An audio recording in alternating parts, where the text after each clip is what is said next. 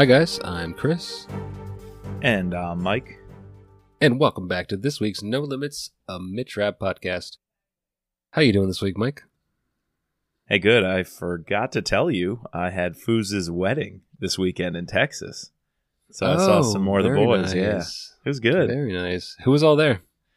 Oh, it was Matt, Jeff, Tom S., Hudinsky. Yeah, we had a good chunk of the crew out there in Tejas. It's a good time. Very nice, very nice. Tom Smith was there. Nice. Tom Smith was there. He was a big Mitch Rapp fan back in the day. I wonder if he has kept up with it. I don't think he has. At least he hasn't been tweeting us about our awful takes, so... Yeah, I don't yet think he knows what happened in Enemy at the Gates, so one day we'll get a random text from him. He'll be like, no way!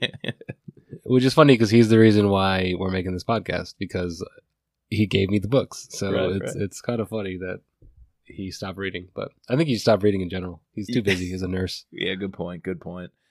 You mentioned him on our first episode, actually. Our origin stories, he came up. Yes. Yeah. Yeah, he's the reason. Yep.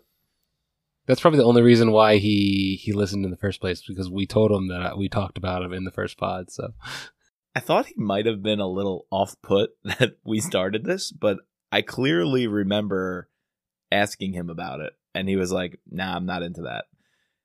But then he acted like he was all miffed that we left him out, because we talked with the books about him all in college. So I don't know. it would have been, knowing Tom, this thing would have never came out weekly. No. It would have been a monthly pod maybe. So He would not have fit our recording schedule at all. Well, speaking of recording schedule, we are coming to you hot off the press of finishing this book. Let's just kick it off, Mike. Let's do it. Yeah. Let's do it. Every time I finish a good book, I like to review that book in the form of a limerick.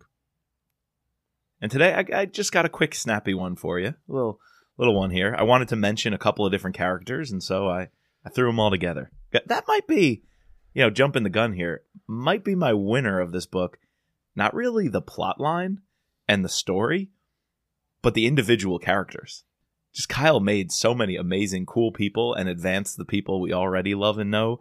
So, yeah, here we go. A right-hand man, Grisha is, to Krupin. Irene nearly calls Scott's next of kin. Rapp deep undercover. Oh, the plot he'll discover. And Fred Mason, just the guy to swoop in. All right, not your best, but you tried. I tried. I wanted to squeeze in some Grisha, some Krupin, some Fred Mason, Those are some hard words to rhyme with, so I'll give you an A for effort. An A for effort. Appreciate that, my friend. I got to give Kyle an A for effort. Absolutely. For really engaging me in this book. I think the whole time I'm thinking about this, I think this could be a great standalone movie. Like, it doesn't even have to be in the Rappverse. True. I would love to see this as a movie. Some of the scenes that were a little bit bogged down in terms of jumping back and forth. Like, every time I went to see Grisha, do we need that chapter? Like, it's just but it was there, and you could see how a movie could play off that. I think I've said this a couple times, but there are a few of these books that, probably all of them could be movies, but this one, I feel like you could really, it's probably stolen. It reminded me of a Die Hard movie, at the end, like Bruce Willis as Mitch Rapp coming in. You have the terrorists, and they're about to set off bombs. I don't know. It's a very common plot thread, I guess, but I was engaged. However, I think we are going to get into some things that we had pick some nits that we haven't often had to deal with in these books before, and it's interesting that it finally came up. Yeah, I think I'm with you. I think we'll get there, but you're spot on with Kyle. A for effort and getting the essence right of who the characters are, and really wanting to do justice and keep them as we know them, but at the same time bring in his own people, from Grisha to now Fred Mason and Krupin. But yeah, like you said, I was taken out of it a little bit where Vince could masterfully jump scene to scene and will be in 3 or 4 or more places all at once. I feel like Kyle was trying to emulate that here, but it just wasn't as seamless. It was a little more jarring to cut back to Grisha walking in Costa Rica or at his house in Costa Rica with some surfer lady, and then you cut to Rapp undercover. And speaking of undercover, that pretty much carries this second half entirely. Is Rapp back right in the Middle East, basically where he fits in, doing what he does, but a little reverse. He's not fitting in looking like a Middle Easterner. He's actually an American who has to hide his Arabic and actually wants to look, like an American. And so that was a little weird because Rapp's strength undercover is blending in, kind of being forgotten. And here he's trying to stick out like a sore thumb. So maybe we should just jump into who is Eric Jessam and how does Rapp get undercover with this ISIS cell? Yeah, so I think that sort of brings to the first point that I had, that while I think it works, it just caused me like a pause. I'm reading it and I'm like, I'm going along, and I had to stop and be like, wait, did he just randomly stumble upon a American prisoner? I mean, the fact that he would maybe stumble upon an American prisoner that the Pakistanis had, sure. Obviously, that general was dealing with ISIS. But the fact that same prisoner is from the village that then is involved with this terrorist attack that Krupin is doing, and then he was actually going to be selected to be one of the members going on one of the missions, I was like, wow, that's a lucky coincidence, Yeah. I mean, I guess you could pick a lot of these things in all these books, and I feel like this happens sometimes. That's what I was saying. I haven't felt like that in most Vince novels. Right. It's always there to some extent. Right. I mean, that's what these are thriller novels. They're not based on real life, fiction. right? It's fiction. But this was like, oh, really? That is very coincidental. It was it's little it's perfect. too far. It's like, yeah. I think you're spot on comparing it to Vince. And of course, we can't expect a 1-to-1, right? We know there's different styles for different writers. But I just felt throughout this book, one too many times, I was asked to, for the suspension of disbelief. right. I was asked to put reason aside just a few too many times for my liking and for what I'm used to in this series. How many times have we read a Vince or even a Kyle book and just said the parallels to our world and what could seem realistic? We know it's fiction, but so many parts of it were like, I really feel like I'm in the action on the ground, or the details were right, or just the setting was explained and was so realistic. Feel like in this book, one too many times, I was just taken out of it with I guess I just have to play along because I want to read a good book right now. And it happened with the ISIS and how he stumbled upon this prisoner of war who just happened to look like him. Right. But even if you back up, the reason he found the prisoner was he was flown to Pakistan with Maz, or he flew the plane himself, which was kind of exciting, him landing in basically the middle of the Pakistani army, guarding this runway with 50 guys or whatever. And he overshoots the runway on purpose to get away from the soldiers.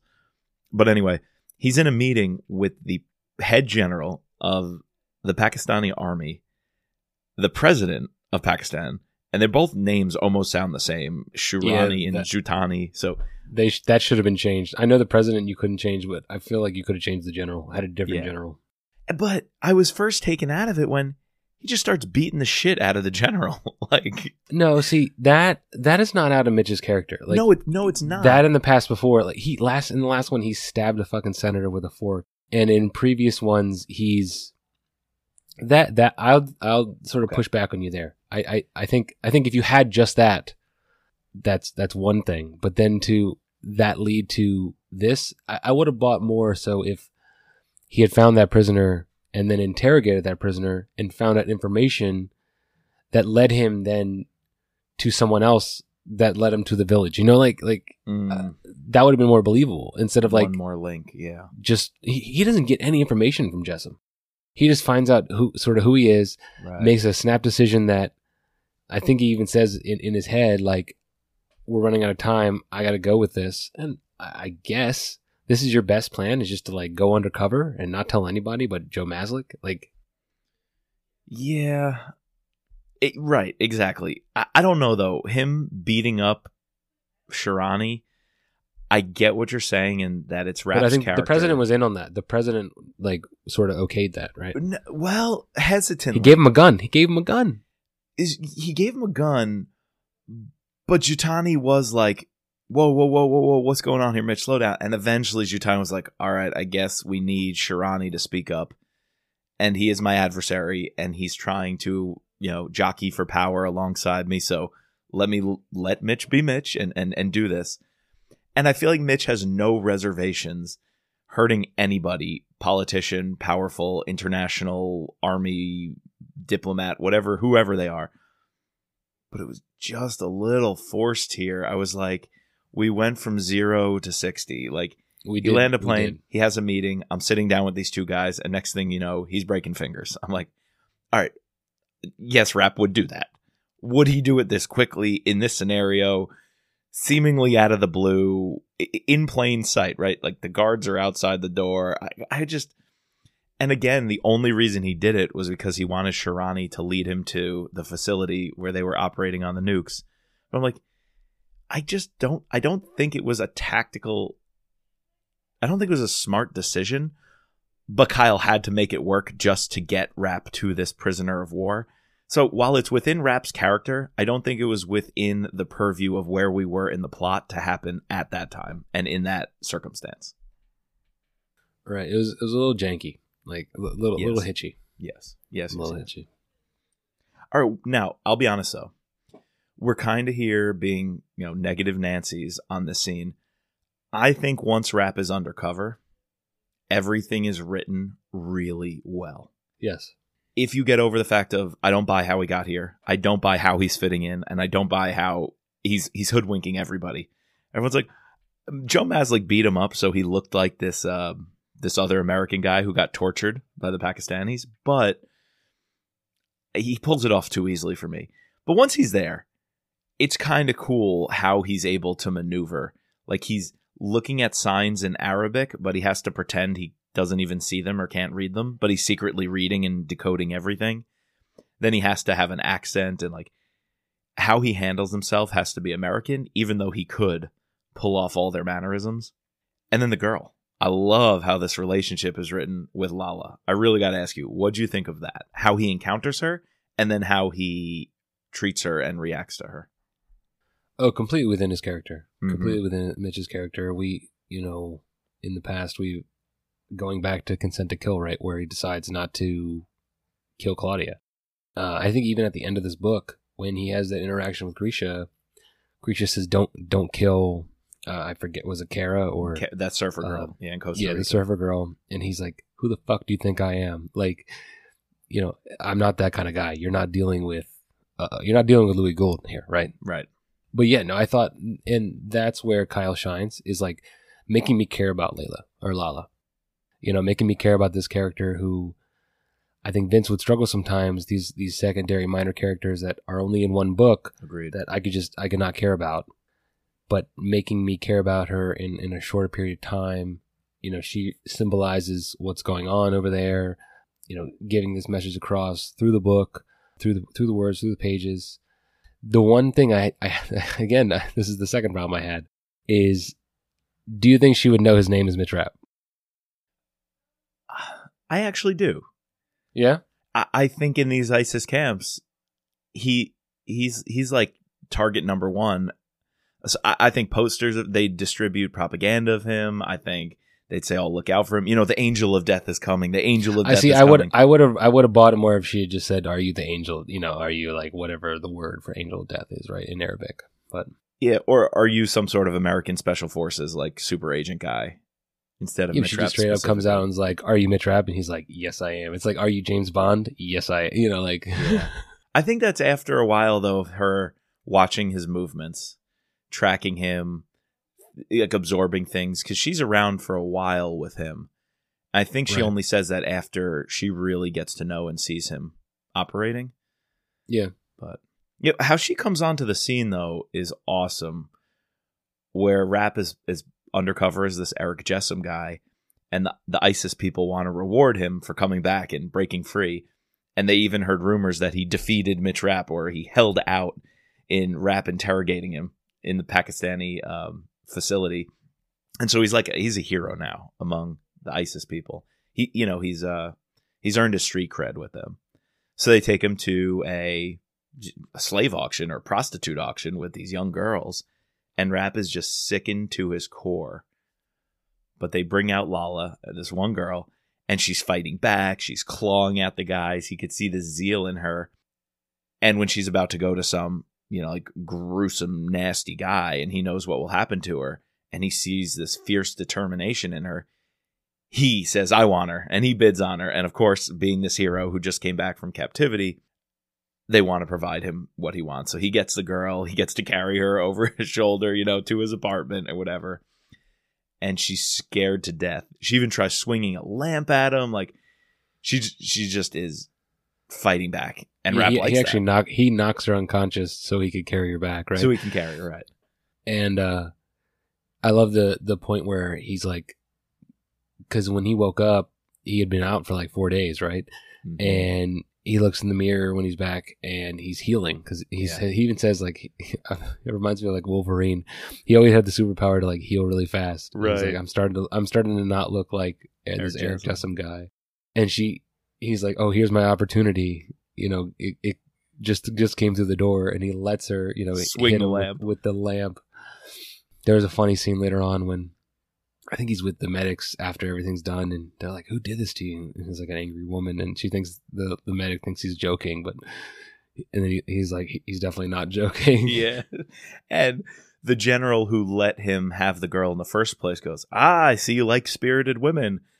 Right. And that line, spirited women, is going to come back to haunt the guy. Oh, yes. Yes. Yes. Oh, because basically Rapp tells Lala, like, look, I'm not going to hurt you. I'm not even going to sleep with you, but we have to pretend, right? Guys coming knocking on the door. Any of these ISIS bozos pop in. You got to look like you're tied up. And one time he even ties her up to the bedpost, right? He says, you got to wear these ripped clothes, stay in your underwear. And she's like, what the heck are you doing? She's like, no. And she's like angry. And he's like, look, I'm not going to touch you. We just have to play the game. And so she's trying to figure out who he is. And then he just goes and eats something. And she's sitting there like, this man's not going to, take advantage of me. Like, who is this? The two brothers want to come. They want to rescue her. He's like, slow down. I'm not going to hurt her. And he convinces them that he's an American agent and that he actually can help them fight off ISIS and defend their village because they're just common people. And so she slowly is putting things together that he understands Arabic, so he can hear everything they're saying. He shows his scars, and he's like, look, do you think Eric Jessam had these scars? Do you think a random American who went to work for ISIS has all these bullet and knife wounds? And they basically pick, and then he has to tackle one guy who doesn't believe him. He shoots like an inch from each of their feet. So basically he's proving he's got the goods and he's who he says he is. And they should trust him that he can help rid this village of ISIS. Yeah, and it'll be that, quick decision making in that relationship that allows him to attack the facility, where just so happens that's where the people who are preparing to go on this, excursion with Crouppen for Crouppen and with Grisha and Mitch. I guess Mitch is able to deduce everything because the general was obviously involved with the fissile material. They're banking on the fact that maybe he is involved with ISIS, and that's like why Mitch gets taken in the first place, right? Because originally, when he goes in on as Eric Jessam, he's supposed to go to a black site, right? A CIA black site on the orders of the president. But the hope is that by pissing off the general will now give him to ISIS. Yeah.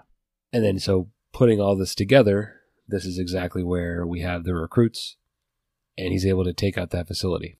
Yeah. What I liked about, while, it was interesting, one of the things I enjoyed about the writing was just giving us a picture of like what is going on over there, or at the time, probably still going on, or definitely still going on. Maybe not in this area, but Yeah, I just thought it was something different that we hadn't quite seen from. Right. Obviously, Kyle has to now transition away from Al Qaeda, which Mitch referenced a couple times is the differences between ISIS and Al Qaeda. Right. So yeah, I liked how Kyle sort of showed us this new threat and bringing it into, advancing him along through the years. Right. That's true. And I like the small details where, and this is almost a throwback to Transfer of Power, because Mitch has to sneak up on this facility and he wants to get close to this guard outside. There's 23 ISIS dudes inside this training center. And like you're saying, that parallel to reality, they're holding children inside. Right. They're pretending it's like a school or a camp or something. That way, any drone footage from the Americans see children coming in and out of this building and won't strike it. But secretly, these locals, these villagers tell Rapp, no, that's an ISIS training center and there's 23 dudes in there. Well, how does he get to the front door? He walks up as if he's Eric Jessup, goes, oh, my brothers. And he knows it's the Middle East. He starts taking out a pack of cigs. He's already, we've seen Rapp undercover smoking in the Middle East, like Lethal Agent, that cafe scene Kyle wrote, where Rapp is just like one of the usuals at this cafe. He walks up to the guard, takes out his cigarettes, he's smoking, calling him brother, and he slowly just slips a knife.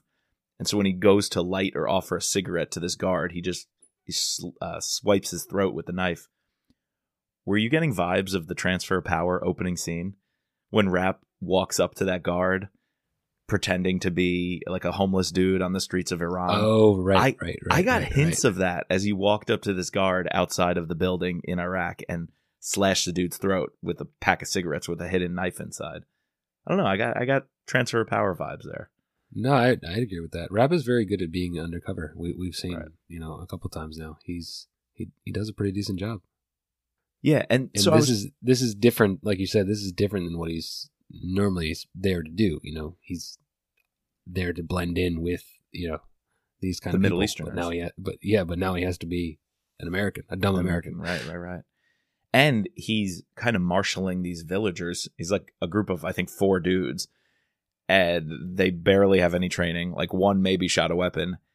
And he's like, what other equipment or weapons do you have access to? And they're like, we got a couple more rounds of ammunition, but this is all we got. This is it. And the Rapp's like, all right, so let's go. And they're like, what the hell? We're not going. And Rapp's like, if this is what we got, and we know how many dudes are in there, and you know the layout of the building, that's enough of a plan for us. We're going. And I'm just like, man, he's so confident in these situations when he's in this operating theater. He's like, what else is there to talk about? Yeah. And then again, he immediately sees, this one guy who's not going to budge. And this is an opportunity to prove himself. The only way I'm going to get confidence with this guy is by taking this guy, not killing him, but putting him in his place, showing him who he is, what he's capable of, and gaining their trust again. And so I was thinking about this scene, and I was like, what again was the purpose of that besides Rapp just wanting to kill terrorists? And then I thought about it. I was like, okay, he has to get himself back in because he got too injured in order to, he can't go on the trip anymore. They took him off the mission to go to Saudi Arabia and set up the nukes. So we need to kill enough guys that they would need a replacement team, and he would make the replacement team, but not kill enough guys that they would shut down the operation, that they'd think it was compromised, So we need to make it look like locals, which it was, because it was 4 just villagers launching the attack, and not like a whole American attack or, secret commandos coming in. And he pulled that off. He killed enough of them. He knew enough to leave so that they would be the backup team. He has to go back, get ready for the mission. They said, you're up. Tomorrow you leave.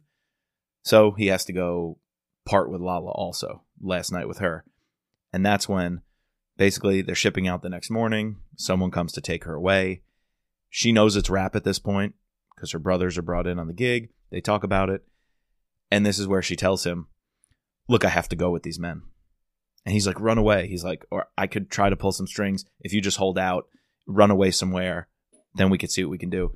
She's like, no, because if I run away, they wouldn't expect that I got away from you.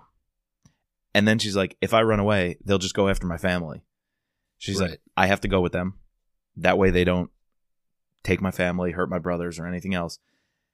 And that way your cover isn't blown. Because if you let me go, or if you say you killed me or something, they'd ask where the body is. And if you can't produce it, they'd get a little suspicious. So I have to go with the next man who buys me. And it pains Rapp to know that that's the truth. And so as they're carrying her away, he decides, and she decides, they make eye contact. I love that writing, where they make eye contact as she's being taken away. And Rapp says her fear turned to like comfort as soon as she realized Rapp was going to kill her. Well, but he doesn't kill her. I think that at that point, she realized I have to go with them, but it doesn't mean I'm going with them. Like, I'm going out on my own terms. Right. And I'm not going with them. Like, I might be seeming like I'm going with them, but I'm actually not going with them. I'm going to take as many of them with me before they take me. She stabs that guy. Exactly. She stabs the general right in the stomach. Which allows Rapp to shoot her in self-defense. Which allows him to give that line, you like. Yep. He leans over the dude and goes, "Oh, I have it here. What do you think of spirited women now?" Let's see. Yeah, exactly. What do you think? How do you like spirited women now? As he's dying from her stabbing him. It's great. Yeah, some nice bringing that back from, his getting some taste of his own medicine later on. Right. Besides this ending scene, which we're going to get to, I think the Lala storyline might have been my favorite part of the second half of the book. I agree with that. It's the most compelling, interesting. Right. Obviously, there's the whole time thing with when the bombs are going to go off, but you could have had Mitch, half the book with Mitch with Lala, in this camp trying to gain information, whatever. See, that's where I think you could have got Mitch to this camp a different way. Mm-hmm. Still as Eric Jessam, but a different way than how he got there, and drag this out a little bit more. Yeah. But with the short time we got with her, and that's what I was saying, Kyle does a great job making me care about her. Right. And yeah, I think that this whole storyline is I agree with you that it is probably the best part of the second half. Yeah, and perhaps the best written. I mean, I just pulled the quote when Rapp does have to shoot her. And I think this is just Kyle's best writing in the book. Listen to this. Rapp looked up and focused on the girl. She met his gaze and fought to keep it as she wrestled through the door. For the first time in their short relationship, her eyes were full of fear. Rapp pulled the Smith & Wesson from his waistband, and when he took aim, that fear turned to tranquility. The round struck her directly in the heart, and she crumpled to the ground, with an arm still gripped in her captor's hand. Expressionless, Rapp looked down at her body for what was probably too long. It had always bothered his late wife that he could sleep so well after everything he'd done. She would be happy to know that those days were likely over.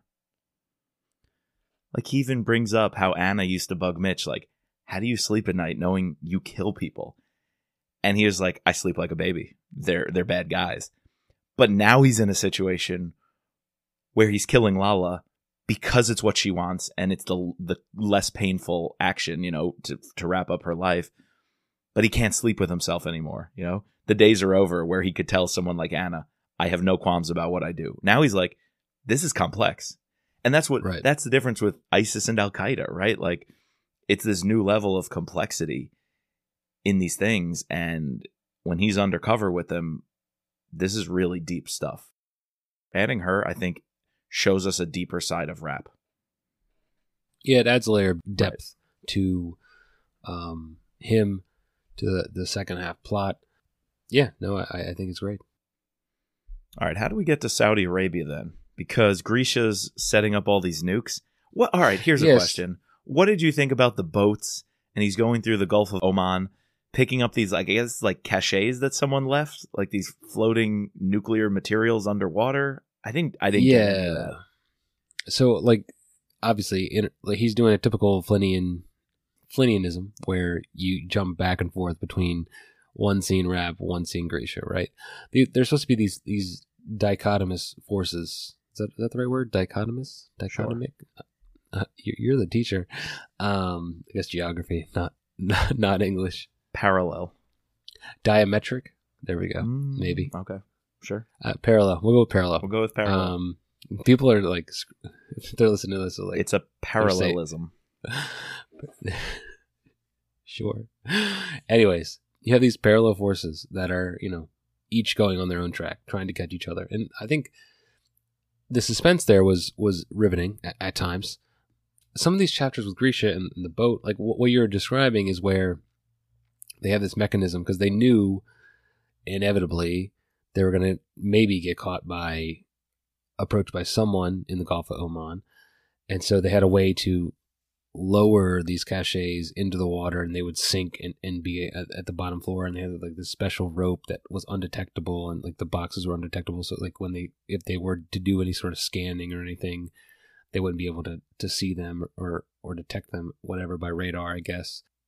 And then when they go away, they just sort of pull them back up, like I guess. I gotta be honest, it's another one of those moments where it was like, one, do I even believe it? And two, do I even care? Because the Coast Guard does come and board the ship. It's like 3 paragraphs. Grisha's like, oh, I'm really nervous. If they find the material, we're toast. Oh, look, the Coast Guard's here. They're going around the ship. I hope they don't find these hidden invisible ropes we have dangling deep under the boat with our nuclear material.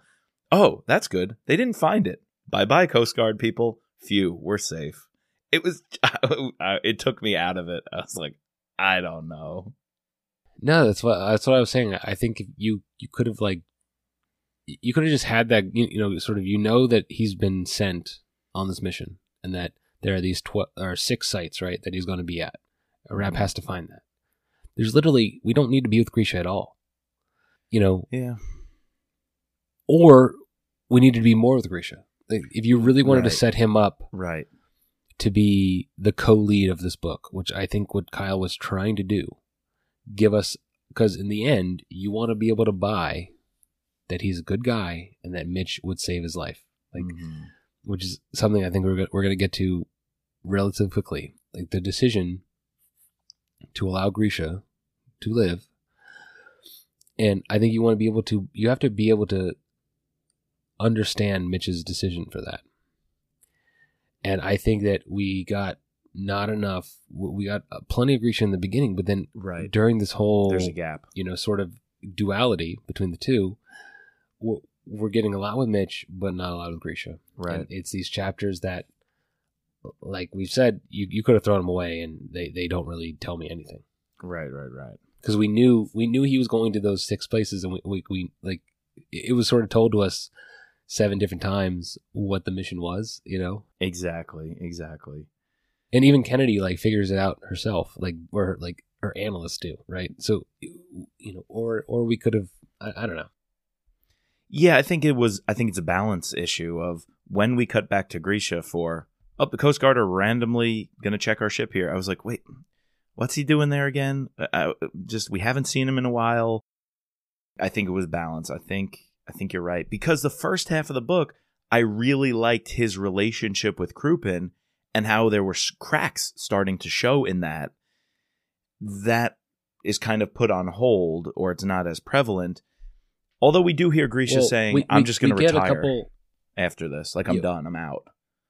Yeah, we get a couple of times where either he's just got off the boat, right? And he's thinking about, oh, of course Krupin did this. And he's like, will Krupin... Every single step he's thinking, is Krupin going to kill me? Right. Are these the men that are going to kill me? Like, right. He even notices how the people unloading the stuff, they're a little bit more trained than what he would have thought. And it's like, are they more trained because they're secretly, assassins? Krupin sent them to kill me. Like, so we get a little bit of it. I just wanted more of that. I wanted more. I don't know, but I don't know what else you could have given. That's true. Although I'm kind of checking myself because I found this quote I had highlighted, and it comes in chapter 40. So that's possibly right around this time in the story. And it is Grisha reflecting on his relationship with Krupin, which was something I really liked in the beginning of the book. And this quote shows it actually was still prevalent, because listen to this. I really like how Grisha's describing Azarov changing over time, Krupin changing over time, and why he's maybe hoping to move away from Krupin and get out of the game a bit. So Kyle writes, quote, Azarov had served the Russian president for so long, it was hard to remember the modest farmer and soldier he once was. When they first met, Krupin had seemed like a god. Bold and cunning, worldly and well-educated, Azarov was dazzled, overwhelmed, really, by the man. He wanted what Krupin had, to be respected and feared by great men, to wield power and wealth with the same thoughtless ease, to become a man who commanded the attention of the world. Now, though, he wanted none of those things. And he had learned to see Maxim Krupin for what he was, a desperate and ultimately weak man, whose legacy could be only destruction, because it was all he knew. I like that kind of writing about Grisha and Krupin. Once the story became Grisha on his own, just moving these nuclear materials because why? I don't know. Once it became just that, Grisha was kind of flattened to this. Oh, he's almost like one of those characters that is a throwaway. I wish it was just a throwaway character moving the nuclear material, and then Grisha just flew in and started bossing and putting it all into action.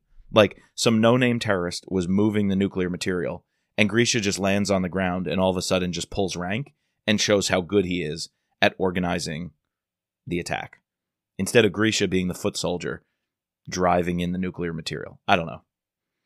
But that's what he is. At heart, he is Krupin's foot soldier. It's true. I wanted to see his skills more on display instead of just a few chapters of him shuffling around some boxes. Yeah, no, that's what I think. I think it left us wanting more of Grisha until the very end, which I think I love the scene in the oil refinery. Like right. That end scene is amazing. Like the description of it, I had to reread it a couple times to like visualize like where they are, how is Mitch is moving, how Grisha's moving, and then at first like, oh, I guess, do we want to jump right to that, or like before we get there, we could just say like quickly, they're coming to heads. Rapp coming from one direction through this village. He, obviously gets in the team. Grisha sends the other teams out. I guess Rapp gets to Saudi Arabia after he takes out one of the cells, right? Or takes out one of the cells tracking the cells to get a laptop. And he takes the laptop, right? And then once he's in Saudi Arabia, he's able to coordinate the mission, or try to coordinate the mission with the Saudi Arabian army. There's this, like, did you need the confrontation with the general and throw him out the helicopter? Like, okay, that was kind of cool. It was cool, but it was just like there's like added on stuff that like didn't need to be there. Like in the scene in the hotel where like they're giving him shit, and it's just like, okay, there's like 6 nukes that are about to go off in your freaking thing, and you're gonna like try to. I don't. Maybe that's realistic. So that's how it would actually happen. The hotel I didn't like as much, so I'm with you. Basically, Rapp is giving a computer, and he's waiting to meet with somebody. He's like, oh, let me hack this computer and download some software so Marcus can track everything, and I can get in touch with him, and we can erase the record so nobody knew who I was talking to. I don't know if I would buy the simplicity of that. Oh, let me just take this Russian laptop they left for me and download a program that 100% overwrites all their protocols. Oh, and by the way, it lets me call the director of the CIA. Encrypted. Anyway. So I didn't like that. And then he goes taking a shower. I'm like, what? I don't know why you had to write. He just went away and took a shower and had time to kill. So I'm just a little lost with that. But it puts him on a collision course with this general who's like, we got to stop the bombs from going off. I'm in charge here. The Saudi king said I can take the lead on this mission. And he's mouthing off to Rapp on the chopper. He's like, you know where the bomb is? Show me the bomb. Rapp's like, there's 6 bombs, you idiot. If we take out this one, the other 5 will go off.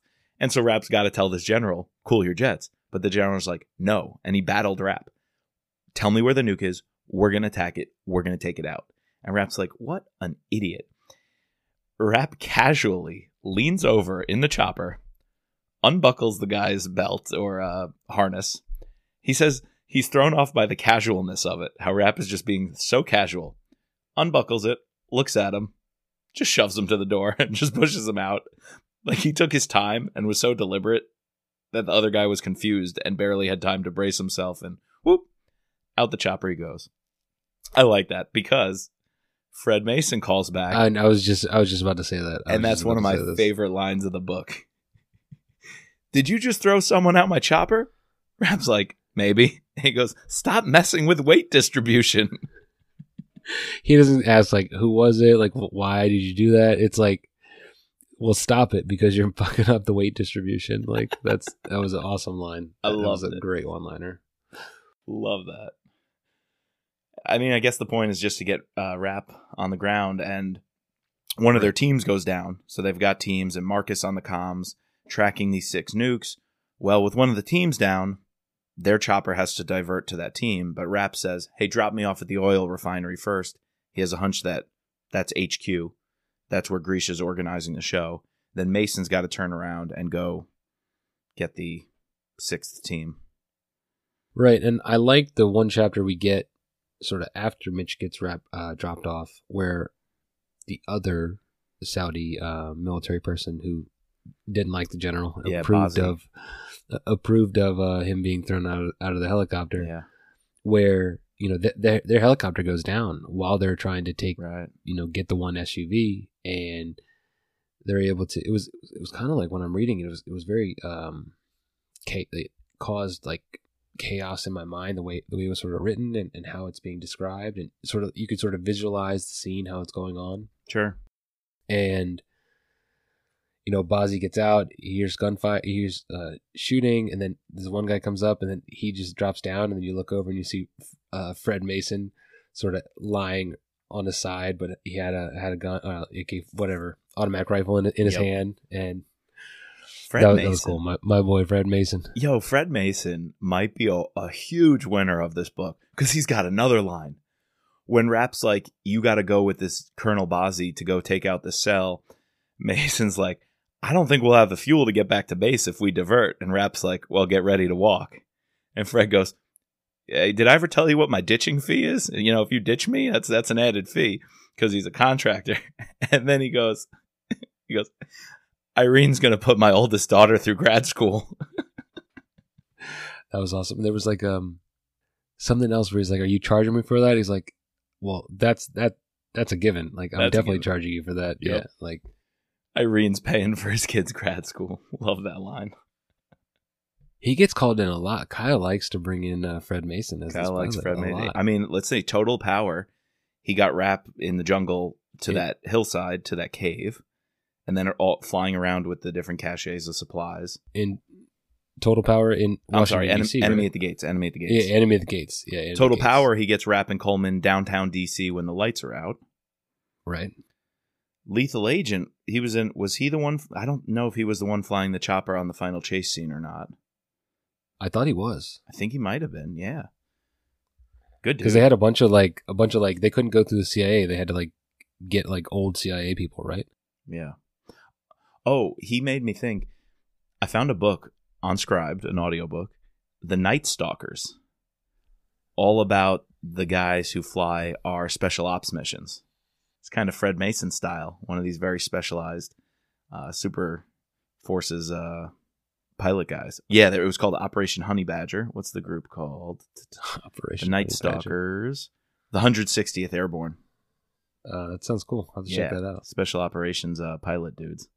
And here's a funny thing. I read a chapter of it, and it basically started out in an old nuclear facility, a nuclear bunker, fallout shelter, where the Army was secretly diverting funds and pulling some of their best pilots all off the books and just souping up helicopters. Just totally decking them out with weapons and capabilities that we didn't officially have. And they were just doing it. I think it was, I forget what state, like Wisconsin or something, just in some bunker, just souping up these choppers off the books. Made me think of that Craig character, that mechanic. Oh, right. We were doing that to have a special forces, flight program in an old abandoned bunker off the books. That's awesome. That is pretty cool. All right, well, do you want to talk about this end scene, the culmination of the book? Yeah, so we're back in a warehouse kind of thing again, and I think Kyle's trying to mirror Scott versus Grisha in the first half of the book. Definitely. I got those vibes. Right, and the whole book we're thinking, what if that was Rap? Well, now it's kind of like Rap is putting himself into the lion's den, ready to go have that exact same battle. yeah, you're fully in the action. They're ringing shots off of like pipes. They're going down like catwalks and stairs, and they're reading each other's movements. I think Kyle did a really good job trying to have them go toe for toe and really try to not just outmuscle each other, but to outthink one another and outplan one another. I don't know about you, but it almost got a little too technical at times. That's what I was saying. I had to reread it like twice or re-listen to it twice because it's going like so fast. And I guess it's supposed to be because like Mitch, I think he even says at one point, because like Mitch is thinking 2 steps ahead of himself, and Grisha is also thinking 2 steps ahead of Mitch. Like they're each thinking like 2 steps ahead of each other, so they're each moving like 4 I got steps confused. ahead. It's just like, yeah, no, it's crazy how it's going on. And added in is this intricate like the inner workings of. I'm trying to visualize it in my head. Yeah, what this facility looks like, because there's catwalks, there's platforms. Like Mitch takes off his boots and he's running in socks and he falls and slips and then he has to go up a ladder. And I'm like, I'm trying to orient myself, but maybe it doesn't matter. Like I was after I read it the second time, maybe all that just don't think about that, but just think about how there's at one point where Grisha shoots and it like near misses because Rapp knew exactly what Grisha was going to do. Right. And Rapp retaliates and Grisha, his shot also misses because Grisha knew what Rapp was going to do. Like at that point, they are so equal. Yep. And it's not until Rapp just, we didn't even understand why Rapp turns and runs at the very beginning until you get to the end when it explains the explosion. Yeah. But Rapp is thinking all the while chasing him, and then he's like, wait, is this blood? He's hurt. All right, I'm getting him. And then he's like, wait, no, there's not enough blood. This is weird. Why is he trying to do this? Okay, oh shit, now I got to get out. Like, yeah. Was it too much, though, at times? I think it was. I don't know. Okay, maybe. Little trying too hard kind of thing. I think it was meant to show how much calculations these guys can do in their heads. No, I agree. Yeah, I agree. And I like that. And I want that. Something took me out of the scene where if I'm rereading a scene like Scott versus Grisha, I reread that because I was freaking loving it. It was so clear to visualize. Here I was rereading it because I was just kind of lost. Like it was just so super duper technical, which I guess was kind of cool, but I think it leaned a little too heavy into the tech specs of the fight. And how heavy is the wrench that Rapp drops to make a sound? How thick is the pipe? Would he really be able to, make a turn this quickly? And it was a little. So, and then the explosion. Hold up. This was not one of the nukes going off. It was one of the nukes. It was. That's one of the nukes did go off. Like. Okay. It felt. The ending didn't feel like it was like, oh, no big deal. It's just one nuke. Like. To me, it felt like more of a big deal that Rapp let one of these nukes go off, Yeah. And how did Grisha have that nuke on him? Did he have it on him? How did he get to that? Or did he just detonate it with his And then how'd they both get out? Well, because they weren't actual nukes. They were just radioactive. They're radioactive. They're dirty bombs. It doesn't cause a cloud. It's mainly for the radiation, but and the sand getting out. And I guess they picked with the winds. Grisha must have picked this as the headquarters to launch the operation, knowing it wouldn't be affected. So, okay, I guess that's why they're safe too. Yeah. Okay. For the cool helicopter stuff leading up to this, the Fred Mason, the awesome jokes, and wanting to see Rapp and Grisha go toe to toe, I don't know why I felt a little let down by this final action. And maybe I'm just comparing it in light of what I loved so much about earlier in the book. It could just be my bias as a reader. It just had a slight air of disappointment as I was wrapping up this book of, this is supposed to be really gripping, really thrilling action. I wanted to see Rapp and Grisha go toe to toe.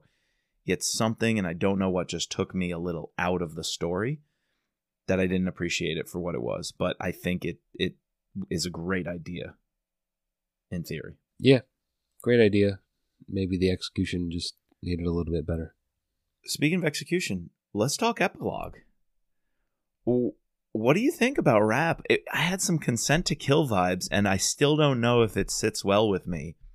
Because Rap tracks Grisha on some intelligence from Mike Nash and Kennedy, putting it all together, to Costa Rica, and gets the drop on Grisha. He is able to have, was it Wicker who was sniping him? He put the red dot on him, and then Rap, who comes up behind with a silencer to the head. He could have taken him out right then and there, but he sees him push the surfer girl into the water, giving her instructions to stay down, saying they won't hurt you, stay down. He sees he wants to take care of her. And then they have this weird conversation where Rap goes, I saw you saved her. There would be no operational reason for you to do that. You could have hid behind her and taken the sniper out of play and made me negotiate with you and forced my hand making me talk to you instead of just kill you. But you chose to save her and risk yourself. Who are you? And then Rap goes, maybe Kennedy was right that there's still use for you. So it was Kennedy who wanted Rap to spare Grisha. Kennedy thinks there's a use for him. How do you feel about all this? And do you like that Rap lets him live? Well, I'm going to sort of push back on this idea that Rap let him live. I think Grisha allowed himself to be caught. Okay. And I think that's a key facet in sort of the ultimate decision, which I think we have to have, is who's better, Grisha or Rap, because it's said that after the mission, Grisha, went into hiding, didn't get any phone calls from Krupin, eventually woke up one day in some hotel and was just like, fuck this, I'm not spending the rest of my days in like these weird ass hotels in the middle of nowhere. I'm going to go home and I'm going to live my life. And when Krupin comes or when the Americans come, like, I'll be there. And so I think, obviously, he didn't like let his, but he did. He did let his guard down, and because I think he knew someone was coming, and he thought that when they do come, he can take himself, or he could just he wanted to be done with it, and he wanted to live his life how he wanted to live his life. So I think, and that's one of the reasons why I think Irene wanted to, or thought he could be turned, because he hadn't reached out to Krupin. His company doesn't even know where he's been. Like, he hadn't turned up, so it's not like he, as soon as he got out, he went back to running back to his master. So it's very different than Louis Gould. Exactly. So I guess Rap and Irene are picking up on this guy is very different than Louis, who's not going to stay in the game because he's a psychopath who has to. He can be a man. He can be a human. And he actually might have turned a corner. Is it still enough to let him live after what he did to Scott? I'm going to be honest with you. Yeah, that's the hard part. Is Scott says don't kill him, though. Doesn't Scott tell... No, Scott didn't say don't kill him. Scott says don't go after him. Don't go after him, right. He's that good. What do you think Scott's saying there? Don't go after him because it's a danger? Or don't go after him because we can't be locked into this battle of revenge? He did this to me. We must go do it to him. Like, that's not healthy. Let's put our resources elsewhere. Scott was scared. Scott, you saw, or not, we didn't see, but we read like about the look in Scott's eyes, right? And I think if Grisha is the Grisha of, the beginning of the book, or not quite the beginning of the book, because you can see how he's going down this path. A couple years ago, Rap doesn't get the drop on him because he's not in Costa Rica. Like, that's the thing. All right, Scott said don't go after him. He knows how good he is, a little scared, his skills are up there. But Rap does go after him. Rap has the chance to kill him. I don't know.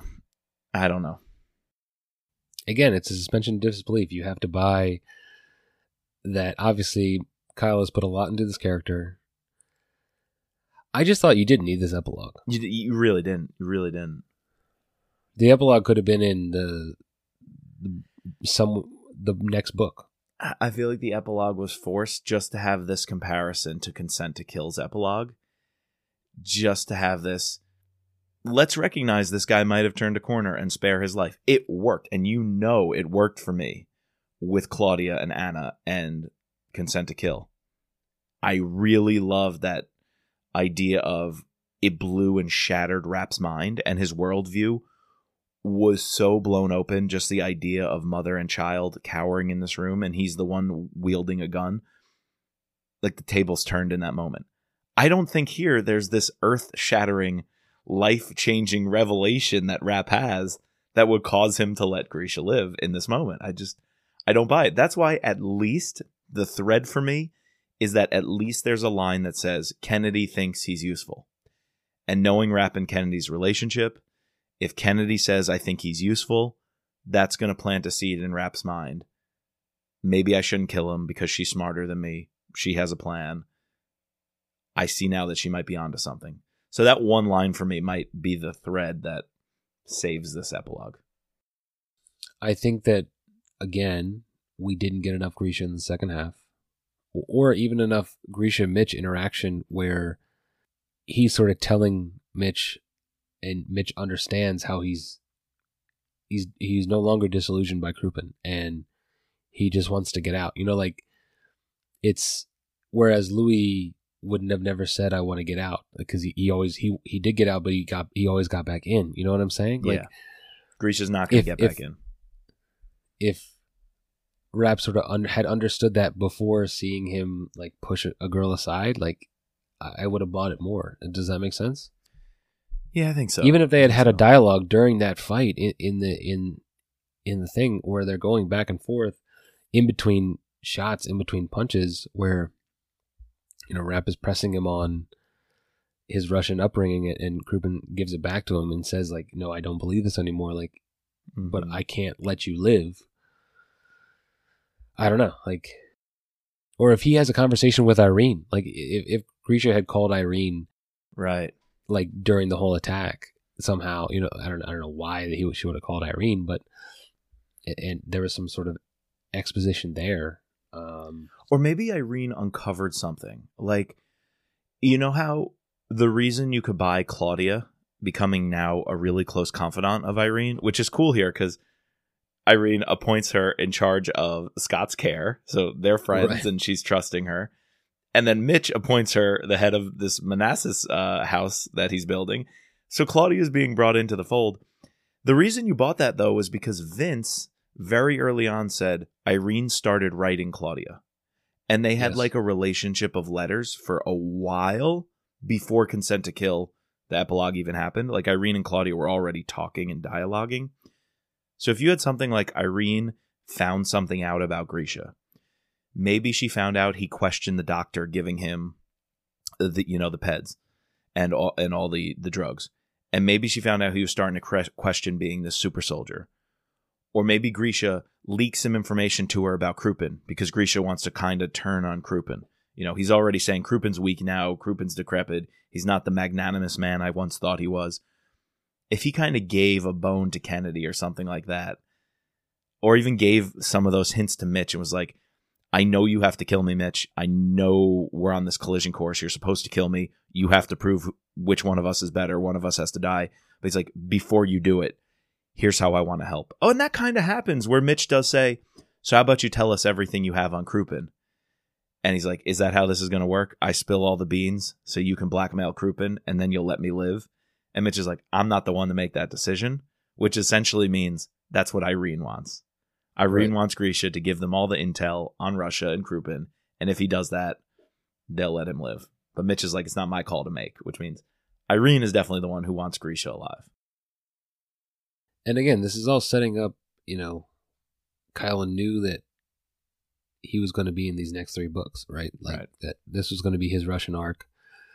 I mean, Krupin doesn't come back, I think, until Red War, but Grisha is going to be directly involved in the next book as an ally of Mitch. And so, yeah, I think it's one of the weaker points of the book, this epilogue. And I honestly, I think it would have been better just to leave it at the very end where we don't know who's better. We don't know who's better because they each got away, and actually Rapp failed a little bit. I mean, he let one nuclear bomb go off, one dirty bomb go off, and then now he's on the loose. And it's like, all right, that would be more intriguing to me. All right, where the fuck is Grisha, you know? This book, if you think of its role in a trilogy or an arc, like you had said, its role was to set up that Rap and Grisha have to go at it and have to prove who's better.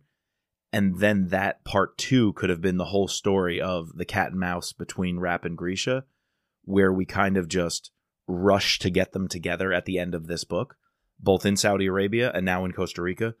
We kind of forced it into the end of this book. But that's a great like part 2 to the part 1 of setting up both of the collision course and not having them go toe to toe, or at least not having them continue that fight or settle that fight until book 2 and deep into book 2. Because the epilogue was forced in saying, Rap's like, or somebody says, so do we know who the better man is? And Grisha's like, that was settled in Saudi Arabia. Which I think is him saying or admitting that Rap got the best of him. Yeah, because he obviously crept up on him and he had to turn to detonating that bomb to get out. To be able to get out. So it was kind of disappointing to hear the ending that Grisha's rolling over and saying, you bested me, you were the better man, let's let bygones be bygones and now move on. It was kind of like, oh, really? I would have loved the whole cat and mouse collision course between the two of them to make that more impactful when they made up. Yeah, I think you're definitely right. I think there's a lot that we could have gotten out of that story-wise that was just wrapped up in an epilogue that didn't need to be there. Yeah. And now it's like, let's move on to them working together. Right. So. Okay. All right, we kind of talked about, but man, we're over an hour in and we got to do some winners and losers, some final ratings, and we got to judge the cover by the book. Yes, we do. All right, so give it to me. We talked winners and losers quite a bit, so wrap it up and give us that final rating. All right. I'm going to give it a B.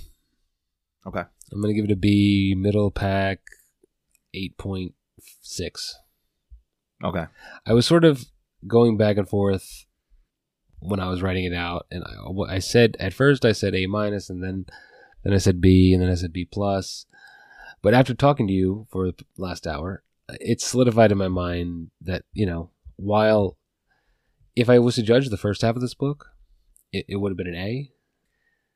But then upon talking the second half of the book with you, it fell closer down to the middle, you know? Yep. Dude, I have to say, a little lower than that. But my disclaimer is that I still stand by this action scene in the beginning and the first half, Scott versus Grisha, in the streets of Jalalabad, is easily in my top 3 favorite Rap action sequences of all time. Kudos, Kyle. Like, that's up there with the Memorial Day ending, the helicopter, the Extreme Measures attack with Mike Nash. Clearly one of the best things ever. A++++++. The invention of characters, Grisha, Fred Mason, this girl Lala in Iraq. A+++++++. Individual pieces like that blew me away. I have to say it's kind of a shame. The plot, the storyline didn't do as much for me. So because of that, I got to go B-, an 8 even. And it's towards the middle of the pack, bottom end. I don't want to say bottom 5 at all, but teetering around that 15th spot, somewhere in there. Which is kind of a shame because, Kyle, I think you nailed so many individual pieces in this book that were almost pure perfection. But when I step back and think of the book as a whole, it had too many moments that didn't connect or that took me out of the story. But some individual pieces that were just brilliant. B-. Yeah. I can't wait to talk about the full 20 Rap 20 rating with you. Dude, how are we going to rank these, man? That's going to be one hell of a pod. One hell of a pod. How are we going to rank these? Oof. Because, like when we're doing these individually, it's hard to we just give it the score. But then I've been keeping score, and I will read it out on that pod, all our scores. Obviously, there's going to be thrown out, and not thrown out completely, but we will then give you we're not going to base our final rankings based off how we judge them in the moment. I think we'll reevaluate. Yeah. Right. for sure. Because we gave some pretty generous and then some pretty harsh scores in the beginning that I think have to be tapered back. I already can say straight up, I messed up on the third option. I went back and looked. I gave it like a 5 or some shit. You give it a C+. You give it a C+. I take full responsibility. That was a mistake of grand proportion. It was 3 books in. And at the time, it was a C+. I think I was like riding so high on transfer of power. I didn't want to seem just like a cheerleader, like everything's an A+. Oh, I love it. I was like, let me be a little harsh here. Let me be edgy. And that backfired. I was wrong. Kind of a D-bag about it. That's so funny. All right, let me tell you this, though. Got some hot takes here. Let me give you one. Not individual covers of Order to Kill, but as a whole pantheon of covers. Is this the greatest collection of covers for any single rap book? As a collection as a whole, these are phenomenal. They are very good. I posted that on Instagram with our first episode, asking if this was the best set of covers we've had for a book. And there's not I don't really think there's a bad one. There's not a bad one. There's one bad one. There's one bad one. What's the bad maybe one? 2. G and J. They're kind of blah. Well, I like the one with the Russian. That's Grisha when he's going to meet Krupin. Oh, true. All right. G is just, I don't even know what the hell that is. Yeah, G's dumb. H is kind of cool. We've never really had anything like that. Oh, sorry. G and you said J. J, yeah, the one with the okay. gun. I thought you said H. No, I actually really like H. Kind of retro, very Cold War, Soviet style, cartoonish version of the Kremlin with, I guess, Grisha standing out front. Yeah. What building is that in J, though? Do you know? J, I don't know. That's not in the United States. No. Some European city. It looks European. I assume Russian, but I don't know. I mean, H is definitely the Kremlin. The only nitpick I have is with A, the OG cover. It has the map, Middle East, Russia, a little bit of Africa, with a red coming out. Why is that red there, though? Dude, in A, that's Pakistan. Pakistan's on fire, man. Yeah, but the bombs go off in Saudi Arabia. Saudi Arabia, all right, that's true. I guess I didn't think of it as the bombs going off. I just thought of it as the hotbed of the activity. They're stealing. Yeah, the nukes. I thought it was supposed to, to me it gave great, like, all right, this is where the nukes go off, and then the winds sort of take it away. Oh, you just ruined this for me.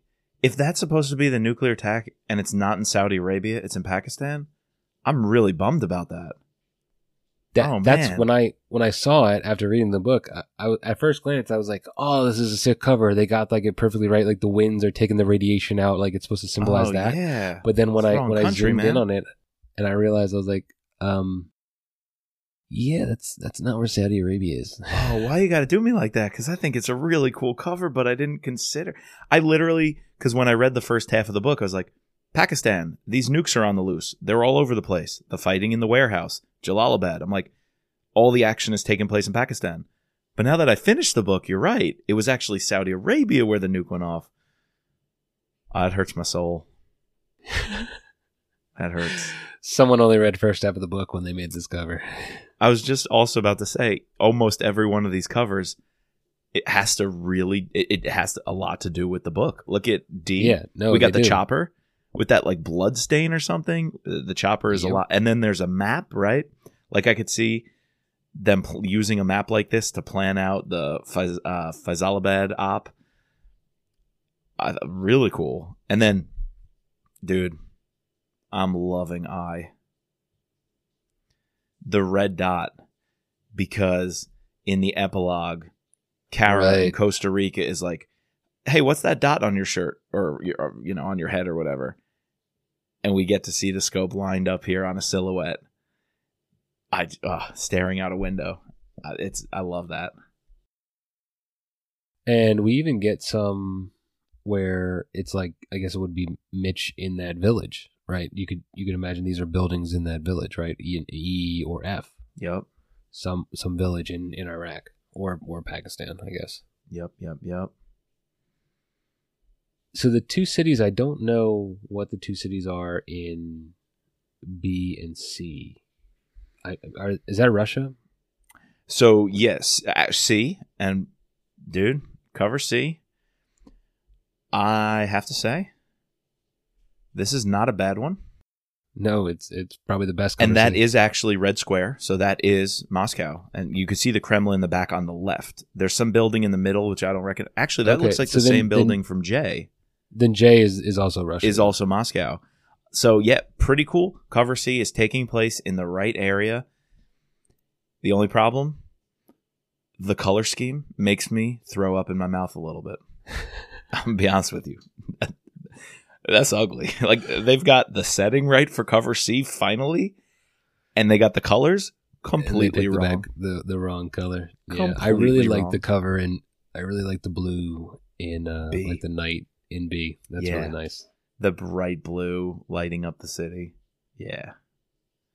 Okay, I'm going to give you one that is a fanfic that I came up with.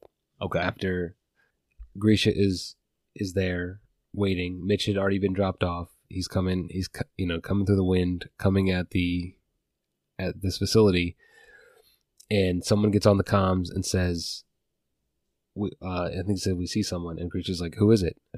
How many forces?" And it's like one man. Yep. And then it's like one man who's coming. And then he's like, he realizes it's Mitch is coming.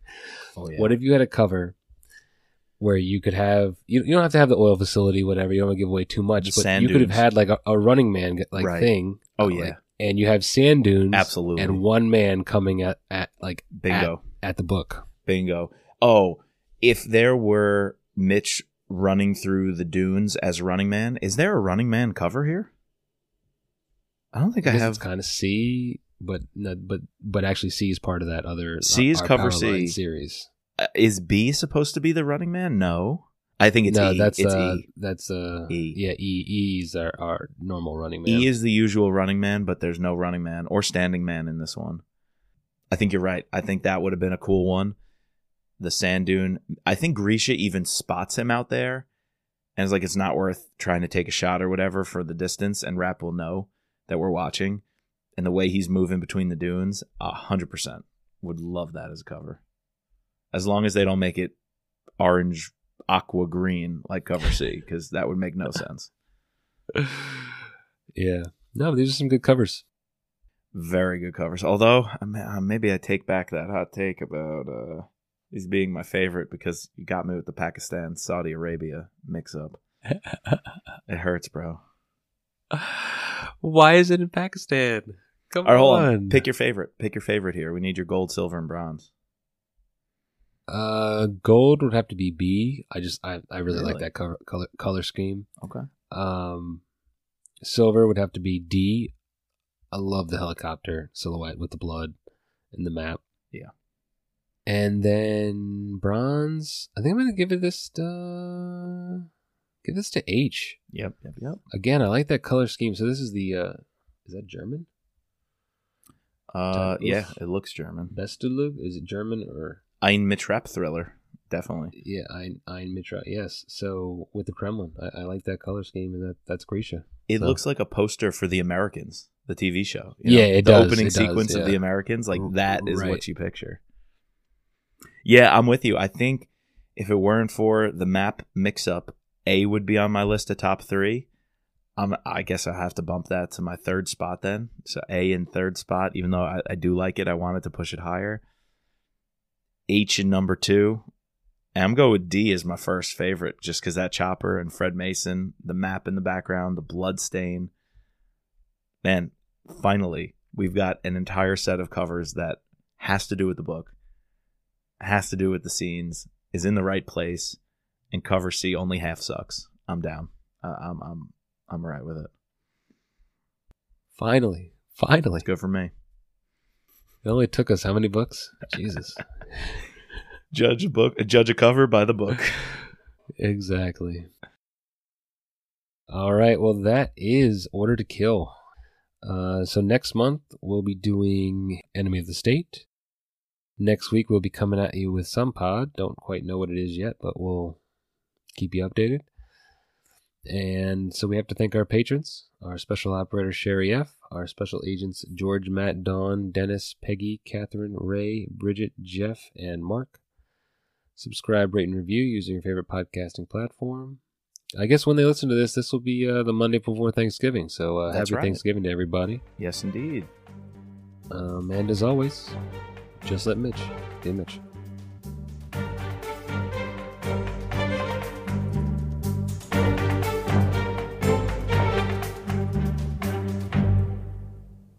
Just a disclaimer, this podcast is not affiliated with Vince Flynn, Kyle Mills, or Simon & Schuster, but thank you to them for bringing us the wonderful world of rap. And the music soundtrack is Guerrilla Tactics by Raphael Crux.